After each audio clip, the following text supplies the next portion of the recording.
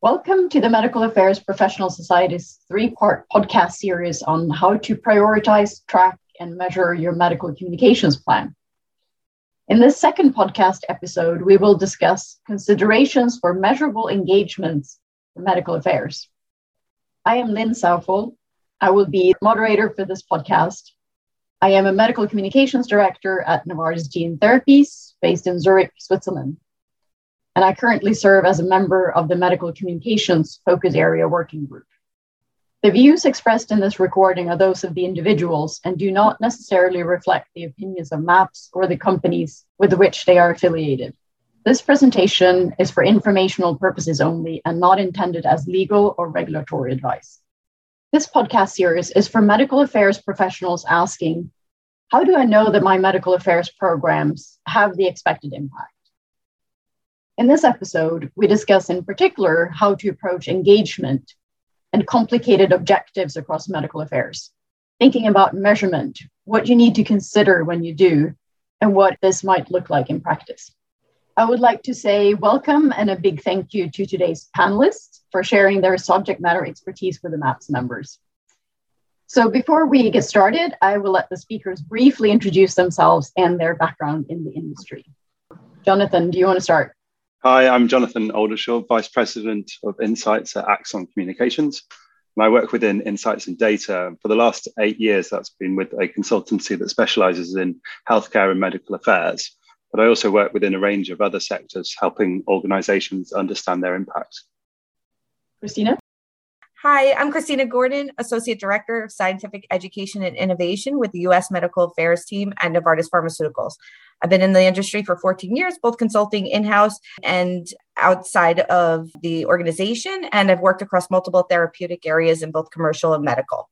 Prior to pharma, I worked in additional industries. And hello, everyone. My name is Sarush Adoon. I am the Global and U.S. Medical Communications Digital and Congress Lead at Amgen. I am also adjunct faculty at UCSF School of Pharmacy. And I have served in various commercial and medical pharmaceutical roles, specializing in business development, medical communications, and medical affairs. Thank you. And thank you all for being here today. As discussed in episode 1, we're sensing a shift within medical affairs to make the case for and insist on better measurements. When taking the approach of marrying strategic needs into implementation, how can medical affairs teams focus on alignment of wants versus needs? With today's panel, we will address these questions and look at novel and cutting-edge approaches to measurement in medical engagements. So, as also discussed in the first episode, MAPS has been active in driving a discussion about measurement and published a white paper titled Mastering the Art of Meaningful Metrics in the past year. This paper gives a very comprehensive overview of the topic, and we definitely suggest that you read this if you want more in-depth knowledge. So starting from that, theoretically, we all understand the reason to measure and the importance thereof. However, when considering the tremendous availability of touch points that are emerged on a daily basis, and so many approaches with so many different channels, audiences, messages, where do we even start with our measurements? What are your thoughts on this? Starting with Sarush. Thank you, Lynn. For me, it always starts with first defining what your core objectives are and what success means. Then you need to understand the platform you are executing your strategy on.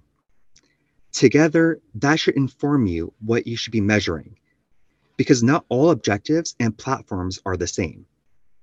Your metrics should provide meaningful and actionable insights. And that should give you a clear sense of whether you have met your objectives and the effectiveness of your strategy and how it can be improved in the future. It's not about capturing all the measurement points. It's about capturing the right ones. Christina, to build on what Sarush just said, how do you know which ones are the right measurement points?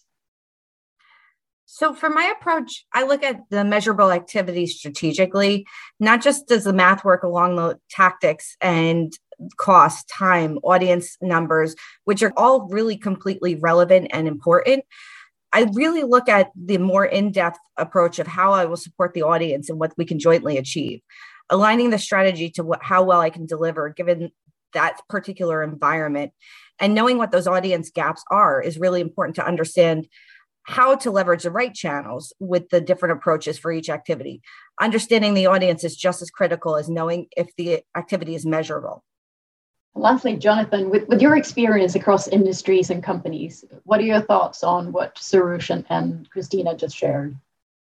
Yeah, I absolutely agree with them entirely. I think the purpose of measurement is to show how well you're delivering on your strategy. So for communications and particularly medical affairs type activities, the strategy is generally about changing attitudes and behaviors in your audience in some way through engaging with them. So in terms of measurement, you need to look at whether and how your audience has engaged with you and the content that you produce. And then the second part to your measurement is to assess how HCP attitudes or behaviors have then changed from this. And just looking at our commercial colleagues, they often measure everything by looking at the ROI, the return on investment, which for medical, it's not appropriate. But where we can, we need to measure everything by looking at the ROO, return on objective. The ROO helps tell you whether your educational campaign has been successful. So you need to understand your medical objectives and if you're trying to raise awareness, engagement, or have deep interactions. All right, so good metrics start with well-defined objectives and expected outcomes. So what is the next step then? What do we do with the data that we capture? If we look at the MAPS white paper, 44% of the respondents to the survey answered no or unsure if the metrics captured are used in their medical affairs association. Would you think a useful first step would be to use the metrics people already have, or should we go and start capturing other metrics? I can weigh in here. We do not necessarily need to start generating more data and sophisticated algorithms if the data we already have isn't being utilized. The first step in these cases is to start looking at what measurement points already exist for relevant insights to further inform you on the next steps. Yeah, I agree. I think from our experience working in any industry, we rarely see companies where the problem that they have is not having enough data. I don't think it's too much data. And I think there is a challenge in picking out the right data to use, but it's also important to establish those opportunities to reflect on what the data is showing and what can be done in response to that. So there's not really that much use in knowing whether something's not working if you can't really do anything with that and figure out how you could improve the situation. I agree. And I would also suggest that if we don't have the time to invest into these exercises, to measure our results and analyze what it means, did we do the right thing by engaging in the exercise to begin with? I find that the retrospective time requires a commitment on my end and the diligence to commit my time invested in the exercise. But because I value the insights from that activity and what I can learn from the data, that will help me, define my next plan and how I will implement that. And that gradual growth might be more valuable than that individual activity on its own. Thank you. Jonathan, as you mentioned earlier, medical education activities are about engagement and driving that behavior change. So thinking about that, what are helpful metrics in terms of understanding what engagement your audience have had with your deliverables or content? What do you look for, or how do you approach this? I think when we're thinking about engagement and how that drives behavior change, what we're trying to do is build a picture of what the engagement looked like by an audience and make sure that it's one that's plausible. So often you see very large numbers, probably from a technology platform vendor, and they say something like 20,000 people could have seen this content produced. And what you need to do then is drill down further, and you see that maybe a small number actually clicked through, and an even smaller number stayed until the end and finished watching whatever it was that you produced. I think all of these are really useful metrics to understand where the engagement is high, where it drops off, and identify what to do about it next time. And to Jonathan's point, we could actually use this podcast as an example. For this podcast, we would not measure and define success solely based on the number of listeners. There are going to be some people who may have not been paying attention. Others may have listened maybe for the first 2 minutes of the podcast, but then they heard my voice and decided to jump off. We should consider other key measurement points, like What percent of individuals dropped off after listening to 25% of the podcast, 50%, 75%, or 100%? You could also consider having a pre and post podcast survey to assess any behavior changes. Oftentimes, success metrics are a point in time assessment, but it's important to understand what are meaningful milestones of intent and engagement. Again, this comes back to what is success. Is it raising awareness on the subject, or is it changing or educating KOLs on a specific topic? Thank you, Soroush. That's very clear. Now, on to my last question.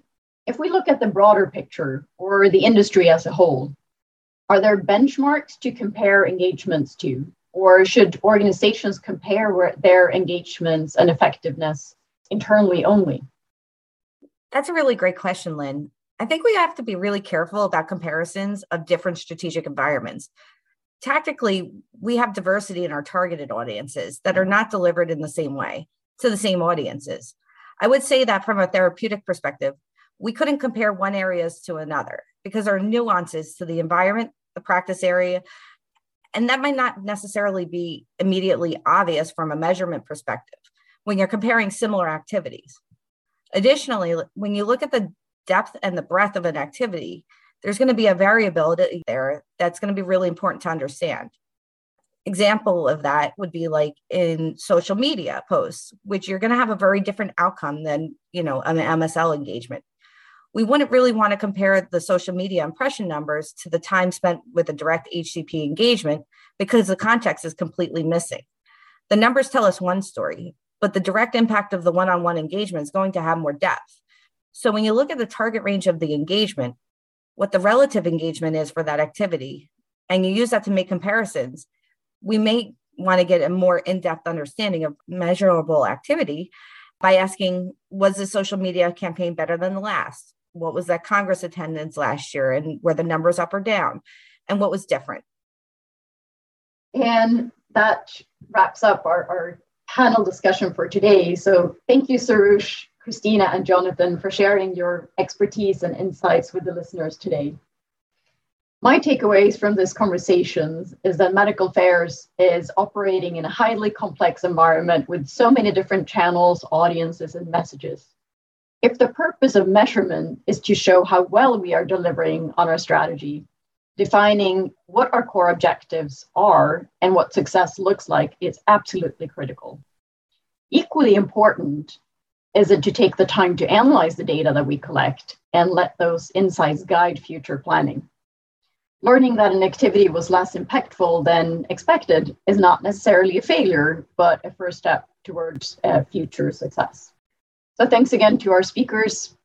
This has been the second podcast in a series of 3 on this topic. In the next podcast, we will discuss how to measure impact of scientific publications. We encourage you to engage in conversations with the medical communications with other MAPS members via the MAPS Connect on the MAPS website or mobile app. Simply log in with your email address and password associated with your MAPS account and access the global community. Then click on the Discuss tab and scroll down to Medical Communications to post a question or review previous postings. If you are a MAPS member, thank you for your support of MAPS.